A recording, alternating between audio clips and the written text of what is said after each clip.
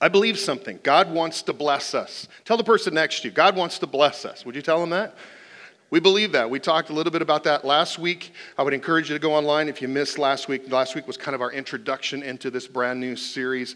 It has always been God's intent. At the beginning of time, God created human beings in his image. Genesis 1 tells us he created them male and female. Then God what? What's that word? Blessed them. Come on, read it with me. Then God blessed them. That was okay. Let's try it again. Then God bless them. It's better on this side. Good. Okay. More specifically, we see God's desire in a conversation that he had with Abraham. Genesis 2 says, the Lord said to Abraham, I will bless you, and you will be a blessing to others. Now, we read that and we think, well, that was just a blessing for Abraham. That was just situational. That was just his time. That was just for him specifically and personally. But actually, things get really exciting when we read in the New Testament how the Apostle Paul connects all followers of Jesus with this blessing, Abraham's blessing. He writes about it in Galatians 3. Let's read this one together. All who put their faith in Christ share the same blessing Abraham received. Let's read that again so it soaks in a little bit. All who put their faith in Christ share the same blessing Abraham received. So I want you to get this down right on the top of your outline. God wants me to experience a life full of blessing. Full of blessing. This whole series is about this idea that God wants us to experience a life full of blessing. And we're going to unpack that for the next several weeks leading us up into the Christmas season and then just the blessing that represents to us as we not only receive in our minds and the holiday of it being about the birth of Christ, but also our opportunity to give of ourselves to others and to be a blessing to other people. We see in the Old Testament, like in what Moses says in Deuteronomy 15, that God had this intent. Deuteronomy 15, it says, the Lord your God will bless you in everything you do. That is a great passage, isn't it? We also see it in the New Testament through what Jesus taught in John 10. Look what Jesus said. I came to give life, life in all its fullness. So again, say this with me. God wants me to experience a life full of blessing. A life full of blessing. That's what he wants you and I to experience. What's crazy is we see this blessing idea, this intent of God, not only in the life of Abraham, but in the Old Testament, it began to bleed down, to flow down into other people's lives, into sons' lives. And we see in Scripture in the book of Genesis, it talks about that not only Abraham was blessed, but Isaac, his son, was blessed. Later on in Genesis, it talks about that not only Abraham was blessed and his son Isaac was blessed, but then his son Jacob was blessed. And then we see later in Genesis that the great-grandson of Abraham also experienced a life of blessing. His name was Joseph. Let's pick up the story in Genesis 37. When Joseph was 17 years old, he tended his father's flocks. He worked for his half-brothers, but his brothers hated Joseph because their father loved him more than the rest of them. So this family was really dysfunctional. You need to thank God for your family, no matter how dysfunctional your family is. If you read the story of Joseph, this was an extremely, highly dysfunctional family. And you need to thank God for your family every day compared to this, all right? And so adding fuel to the fire, you probably know a little bit of the story. One night, Joseph had a dream, and when he told his brothers about it, they hated him more. In the dream, Joseph was the leader. In this family line of situation, Joseph wasn't. He was the youngest. And Joseph was the leader in this dream, and his brothers were bowing down to him. Now, obviously, this did not sit well with them, and naively, he shares this with them. And in verse 8 of 37, we see that his brothers responded, so you think you will be our king? Can you hear a little bit of sarcasm there? Do you think actually you will reign over us? And they hated him more because of his dreams and the way he talked about them. I don't know why Joseph shared this dream. I mean, The Bible never indicates that it was out of arrogance or it was out of a feeling of superiority. It doesn't share that. Maybe he was just simply sharing with those close to him, with his family, what he thought God was doing in his life. We really don't know why Joseph shared this, but whatever the reason, things became highly volatile, highly explosive. And we read in verse 18 that when Joseph's brothers saw him coming in the distance, they made plans to kill him. "Here comes the dreamer," they said. "Let's kill him and throw him into one of these cisterns, this well, this hole. We can tell our father a wild animal has eaten him. Then we will see what becomes of his dreams." So they threw him into a well. But later, as they were eating, the story tells us, what kind of psychopath would throw somebody in to plan on killing them and then take lunch break? That just amazes me. But here these brothers are eating, and they look up and they see a caravan of traders with camels on their way to Egypt. And it says in verse 28, "So Joseph's brothers pulled him out of the cistern and sold him into slavery for 20 pieces of silver, and the traders took him to Egypt." I mean, at least he didn't get killed and left in the well, right? But it didn't get any better. Now he's sold. He's trafficked, human trafficking. He's sold as a slave. He was not a slave, but he was sold as a slave. And he heads to Egypt, and his world turns upside down. 17-year-old, his world just turned upside down. Sold as a slave, Joseph was purchased in Genesis 39 by Potiphar, who happened to be the captain of the guard of Pharaoh. He was the head of the secret service for Pharaoh, the king of Egypt. Just get that in your head. So Potiphar was a man of power, a man of position. And what we see right here in the beginning of this story of him working for Potiphar, serving Potiphar, we see an indicator of God's blessing that maybe we haven't seen to this point. Look what it says in Genesis 39:2. It says, read this with me, "The Lord was with Joseph." Come on, read it with me. "The Lord was with Joseph, and he succeeded in everything he did as he served in the home of his Egyptian master." The Lord was with Joseph. This is such a clear example of what the prophet writes in Jeremiah 17. The person who trusts in the Lord will be blessed. We see this. And it didn't take long for somebody else to notice this kind of blessing. And the same thing happens in our lives and in our world. Employers will notice that something's different about you. Family members will notice, hey, how come you have peace? How come you have this? How come God comes through for you in these ways? They may not even recognize it as God, but how come things just kind of work out for you all the time? How come things go this way in your life? Friends, coworkers, people, your bosses, they notice these things, and this is what's taking place. It didn't take long for someone to notice this in Joseph's life. Look what it says in verse 3. Potiphar noticed this. Notice what? Notice that the Lord was with him and everything he did succeeded. Potiphar noticed this and realized that the Lord was with Joseph, giving him success in everything he did. This pleased Potiphar, so he soon made Joseph his personal attendant. He got a promotion. He put Joseph in charge of his entire household. So he went from newly purchased slave, which would be bottom of the barrel, to now being in charge of this man of power and position, his entire household. Why? Because Potiphar saw in Joseph that God was with him and God was giving him success in everything he did. Potiphar saw the blessing of God in Joseph's life. That's powerful, isn't it?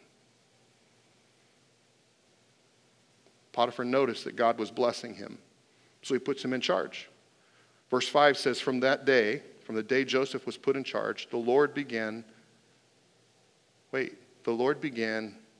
to bless Potiphar's household. I want you to understand, you need to circle that word bless. It's interesting that in this entire account of Joseph's life, all the way through, Genesis 37, 38, 39, 40, all the way through, the only time that the word bless was mentioned has to do with Potiphar. Not Joseph, somebody else. His employer, his owner, his master was blessed because Joseph was blessed. Wow. From the day Joseph was put in charge, the Lord began to bless Potiphar's household. All of his affairs ran smoothly, and his crops and livestock flourished. Don't miss this. God was blessing Joseph, but even more than that, God was blessing Potiphar through Joseph. Wow. We see God's hand at work here. And Potiphar was fully aware of the blessing of God.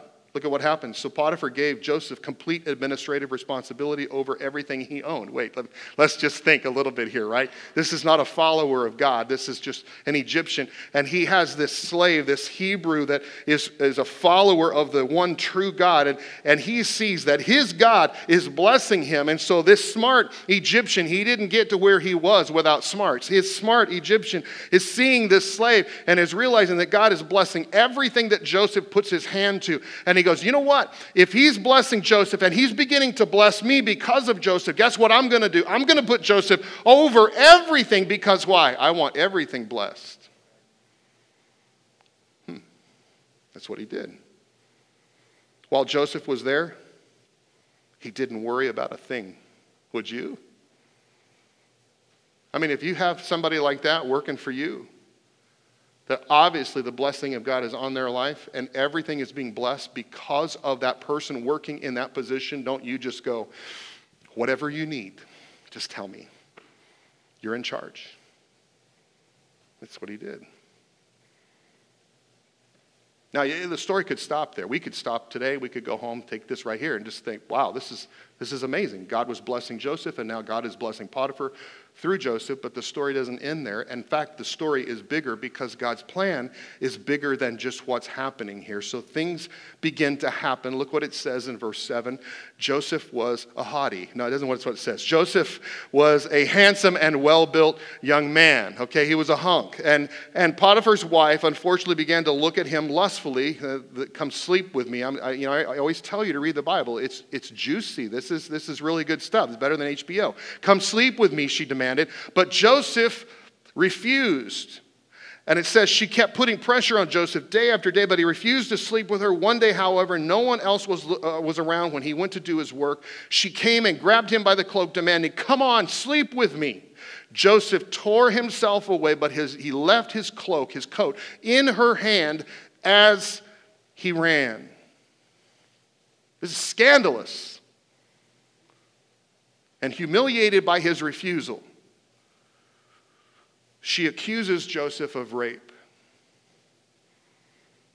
In verse 19, we read that Potiphar was furious when he heard his wife's story. So he threw Joseph into the prison where the king's prisoners were held. These last 4 words are huge. And there he, Joseph, and there he remained.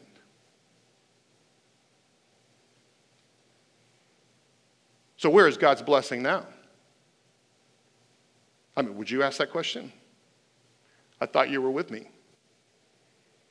I'm now in the bottom of the prison. I'm in the dungeon of the prison is what this indicates. I'm in the dungeon of the prison. And I didn't do anything, God. I don't really understand this. What is going on? I had your blessing. You were with me. I knew you were with me, and everything that I put my hand to was succeeding. And my owner, my master Potiphar, saw that, and he put me in charge of everything. And I was moving up the ladder, and I could see that you were using me as a leader, and my dream was coming true. I could see it in my life, and then everything changed, and I was accused of something, even though I didn't do anything wrong. And now, where's your blessing? Look at the next verse. But, you always hear me say this, these big buts in the Bible are huge. Look at this. But the Lord was with Joseph in the prison. He thought it was bad. It probably was. But God was there with him. Where Joseph goes, God is with him. That's all the way through his account. You can see that where Joseph goes, God is with him. In fact, blow your mind here. Maybe that's reverse. Maybe we should say, where God goes, Joseph is there. Because God is setting up a situation here that is amazing. For you that have been in church world, you know this story, and it's like, oh yeah, I know this. The guy with the coat, the colored coat, and all. I know this whole story. I could almost teach it, Bart. Okay, for you that know this, you know what we have a tendency to do? We have a tendency to take this story and we throw it into the filter of Romans 8. Romans 8 is a scripture where Paul basically says everything that happens in your life, God can turn it around for good. We see it as a turnaround story. But I am beginning to see this as a blessing story. I'm beginning to see it that God had bigger plans for Joseph. We're going to see it at the end. That God was going ahead of him and was setting him up. Yeah, the situation, the circumstances were terrible. I mean, he was sold into slavery by brothers who were jealous of him. He was then accused of rape and he was thrown into prison and he was innocent. All these things were bad situations, but it keeps saying that God was with him. You know why? Because God had a plan. God was with him because he was blessing his life. He wanted to take Joseph to a destination that was greater than anything he could ever imagine. He had a plan. Where Joseph goes, God is with him. And the Lord made Joseph a favorite with the prison warden, verse 21. Before long, the warden put Joseph in charge of all the other prisoners and over everything that happened in the prison. Sound familiar? It's exactly what took place in Potiphar's house. Now he's in charge of the prison. And everything that takes place in the prison, he is overseeing. Once more, we see an indicator of God's blessing in Joseph's life. And again, God blesses someone else through Joseph. Take a look at verse 23. The warden had no more worries because Joseph took care of everything. The Lord was with him and caused everything he did to succeed. You know what this is? This isn't natural talent. This isn't skill set. This isn't a gifted individual, although I believe that he had some administrative skills that were top-notch. This is the blessing of God. That's all this is. This is a clear indicator that God had a plan for Joseph that was so much bigger that he was giving the blessing into Joseph's life so that he could make things happen.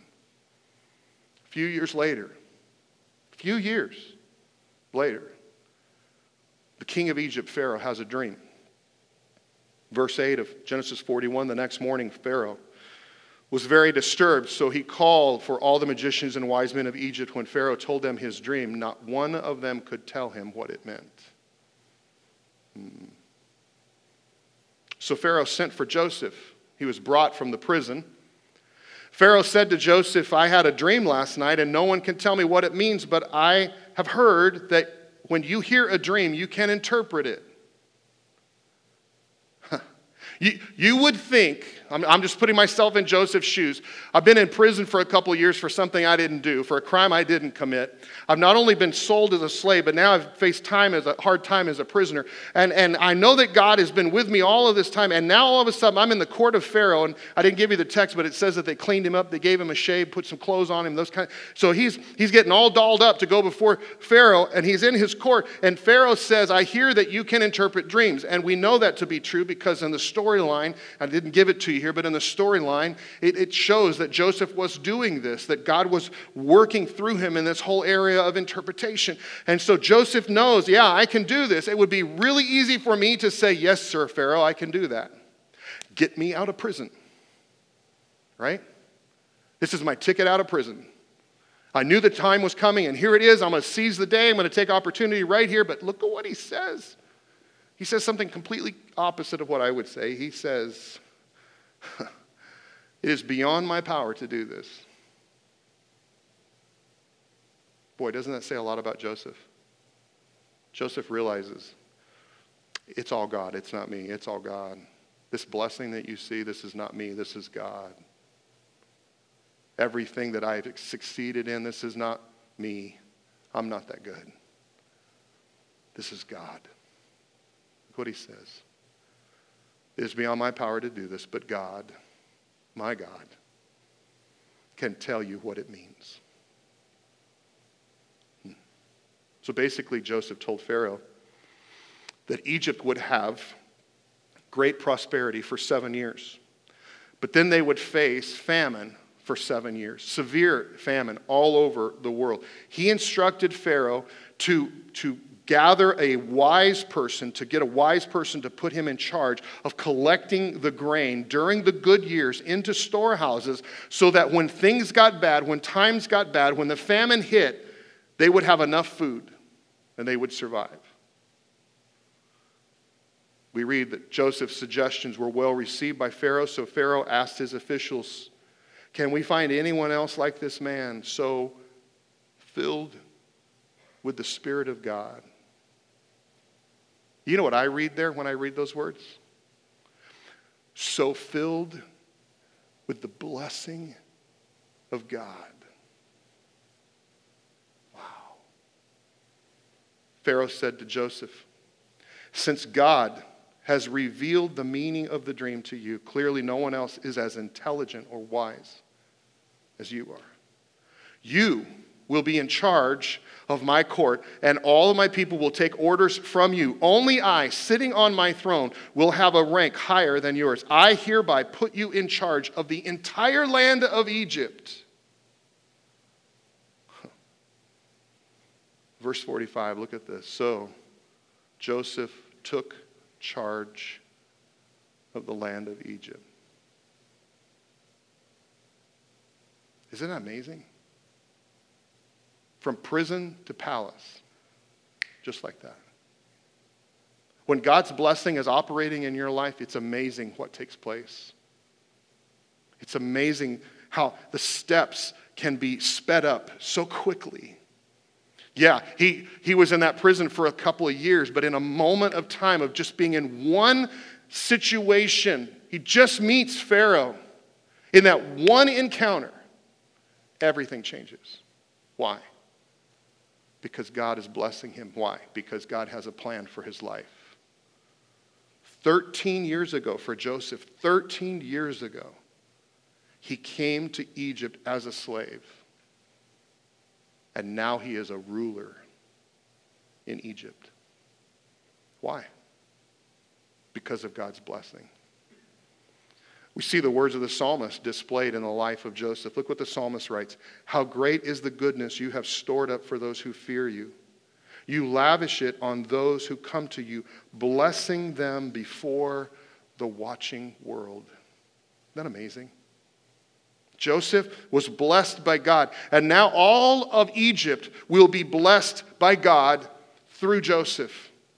Look at verse 53 of Genesis 41. The 7 years of bumper crop came to an end. Then the 7 years of famine began, just as Joseph had predicted. The famine struck all the surrounding countries, but throughout Egypt there was plenty of food, and people from all around came to Egypt to buy grain from Joseph because the famine was so severe throughout the world. And here is where things get interesting. Verse 3. Joseph, his older brothers went down to Egypt to buy grain. Don't miss this. Unknown to them, Joseph is now second in command in Egypt. And his brothers come before him, stand before him, and once they identify who he is, he reveals himself to them through the conversation. And you can see from 42 all the way through 45, he's revealing himself to them. And he reveals himself to them. And then what does he do? He points to God's blessing in his life. Look at what Joseph said to his brothers. He said, "I am Joseph, your brother, whom you sold into slavery, but don't be upset. It was God who sent me ahead of you to keep you and your families alive and to preserve many survivors." Get this last part. It was God who sent me here, not you. This is not a turnaround bad situation into good like Romans 8. This is a situation where God says, "I have a plan. And in that plan, you're going to be blessed beyond anything you could ever imagine because I want to get you to a destination. You need to be in this position in order for my plan to affect the world. Notice this, that God was blessing Joseph. Why? So that he could be a blessing to others. Wow. Joseph realizes that he is experiencing a full life of blessing, but even more than that, Joseph realizes God's plan for his life involved God blessing him so that he could bless those around him. This brings us full circle, doesn't it? Back to this whole idea that God said to Abraham, I will bless you and you will be a blessing to others.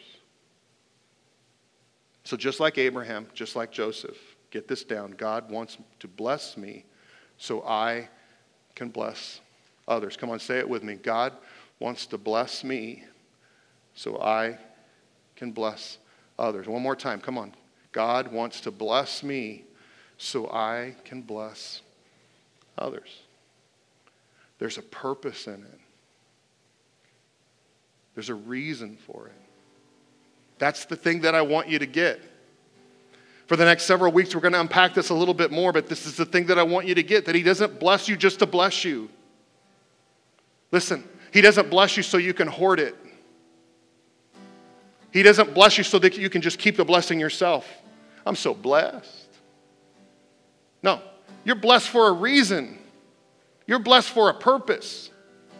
I'm going to throw this way wide here and say if you live in the United States, if you live in Southern California, if you live anywhere in the United States, but if you live in Southern California, I'm telling you, I don't care what your economic level is, you are blessed, and you are blessed for a purpose. You are blessed for a reason. God doesn't just bless us without having a purpose. We see that. God wants to bless me so that I can bless others. God's saying, I am blessing you for a reason. This week I heard a story. So I Googled it just to make sure it was true, and it's true. Heard this story about this bus driver in San Francisco. A couple years ago, this bus driver was featured in a story in the San Francisco Chronicle newspaper. Her name is Linda Wilson Allen. Linda is a Muni bus driver for the city of San Francisco. She's known for greeting her passengers by name.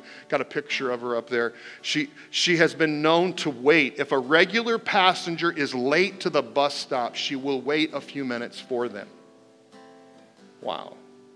A woman in her 80s named Ivy had some heavy grocery bags that she was carrying, and she was struggling with them. She couldn't get up to the bus, couldn't get into the bus. So Linda got out of the bus to help her get into the bus, and Ivy decided that day, I'm going to ride her bus every day. Linda met a woman named Tanya. Tanya was at one of the bus stops, and she was alone. She was new to the area, kind of a transient person. And so Linda invited Tanya over for Thanksgiving dinner at her house because she needed friends in this new city. The reporter who wrote this article rides the bus every day, Linda's bus. And he said that Linda, get this, this is his quote, Linda has built such a community of blessing that passengers will skip taking other buses to wait for Linda's bus.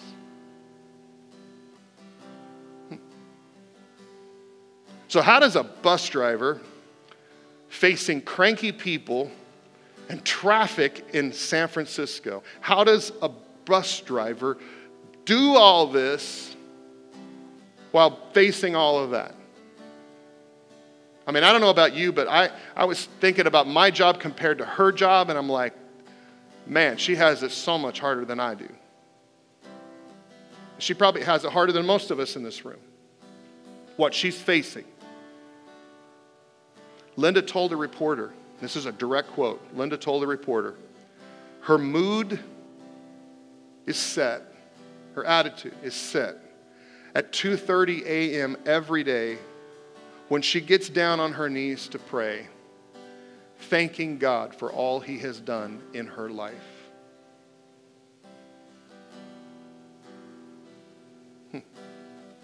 Linda believes that God has blessed her life for a reason.